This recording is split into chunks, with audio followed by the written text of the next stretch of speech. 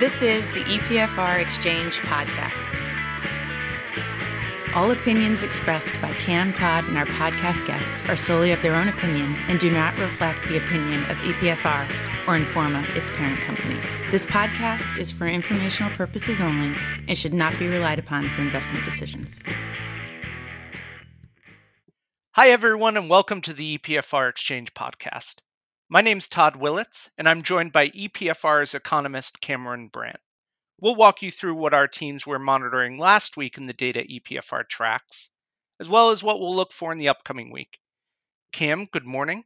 How was your time off last week? Very pleasant. I got to see a lot of slightly past its peak New England foliage and float a lot of different flies down different rivers, nearly all of which were ignored contemptuously by the trout I was after. But a good time was had. That's how fishing turns to hiking in the story. Yes. So I woke up last Friday to a note from one of the big banks regarding pretty sizable equity inflows that EPFR tracked. But it looks like, from what I'm seeing, the retail market may have missed out on it. So what did we see last week? So what we saw last week was certainly solid flows to the equity funds that we track, though they were concentrated in three groups: emerging markets, global, and US equity funds. What was notable was that retail interest, which I won't say has been strong this year, but has been notably more pronounced than it has been for a couple of years, took a step back. Retail redemptions from US, Japan, Europe, and global funds were all somewhere in the range of 6 to 12 week highs. And in the case of global funds, was sort of only the second retail outflow since the beginning of the third quarter. So, question: what brought Yeah. institutional investors back in this case? I think there is a feeling, certainly in the U.S., that one way or other there will be a stimulus package. It may not arrive before the election, but it will do once the dust has settled. The continuing trend of aggressive accommodation in central bank policy, it remains an ongoing tailwind for equities. And in the case of the emerging markets, the return has had a distinct toe in the water quality to it. So I think investors feel that as long as certain variables don't get too bad, that there's more room to step back in that particular asset class. So, speaking of and staying on the retail topic, looks like China equity funds may have been the exception here. Do we see that retail money coming back in as a play on the China recovery story? Well, I think definitely that the fact that China is likely to post the best headline growth numbers in the world for this year has encouraged retail investors to give China another look. But China's equity markets in recent history have been strongly retail driven. So I think for sort of investment in China equity funds and indeed bond funds as a whole, the fact there's such strong retail interest at the moment is not sort of an unalloyed plus. It does bring to mind the period before mid 2015 when a retail rush for the exits in China caused serious stress for China's domestic equity markets. And indeed, we saw overall modest outflows from China equity funds this week. So, I guess a question that's been lingering: is it getting to the point where a lot of these data sets that we look at is China pulling away from the EM bunch? Are we seeing a delineation between that market, the performance, and the rest of the emerging markets? Um, a very good question.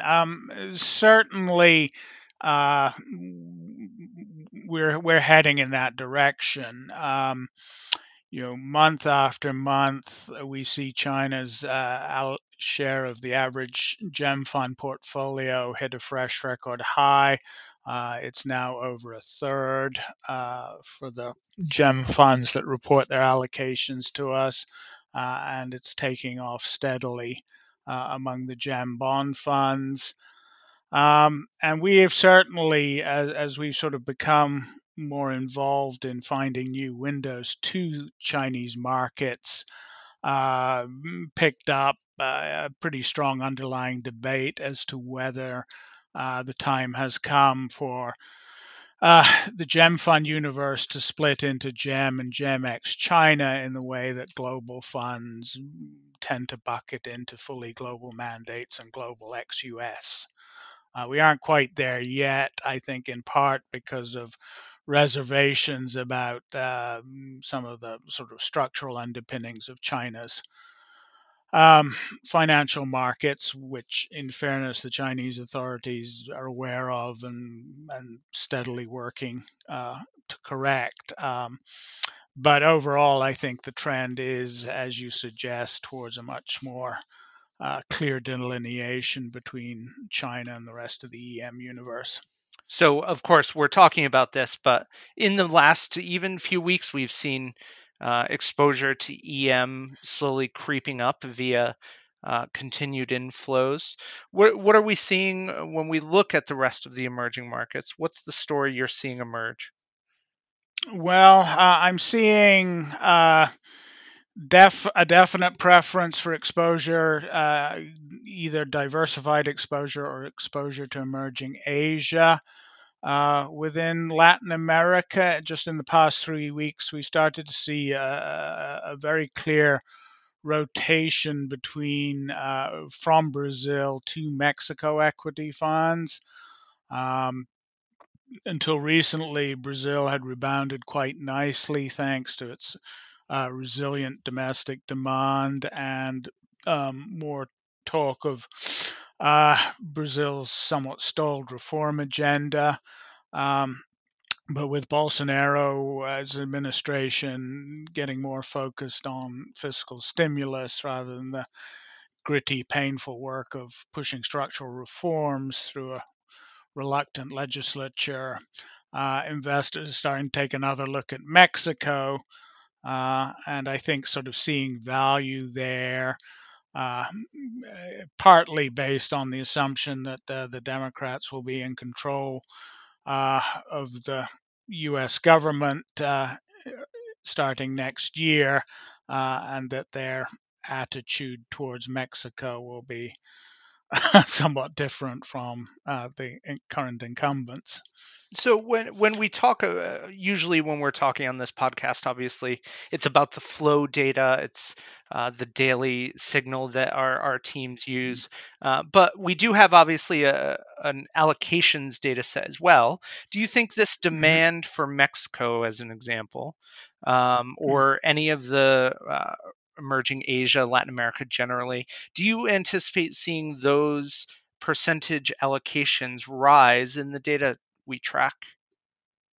I am anticipating that, though, not to fudge, but I'm waiting on the latest round of allocations data, which comes out monthly. So by the end of next week, we should have the updated numbers for September.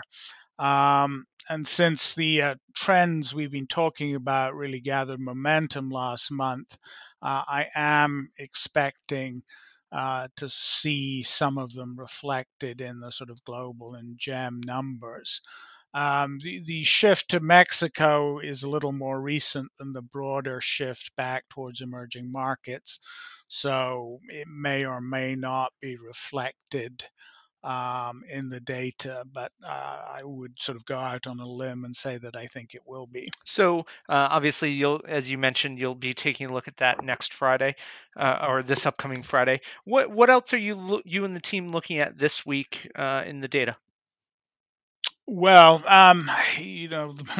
Brexit once again remains the gift that keeps on giving, and the fact that once again the EU and UK are sort of scrambling at the last minute to resolve a deadline they've known about for months is definitely having an impact on the data we're seeing in Europe, and within that. The team and I will be taking, I think, a closer look at Spain, which is sort of emerging as in the role of the sick man that Italy has played for so long in the broader narrative. Um, and we'll also be taking a bit more of a look at Japan. Japan has somewhat flown under the radar in all of this.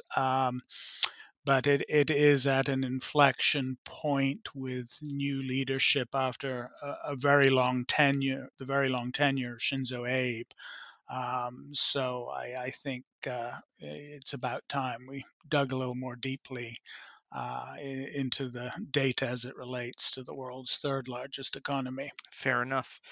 Thanks for your time this morning, Cam, and have a great week. You too. Cheers.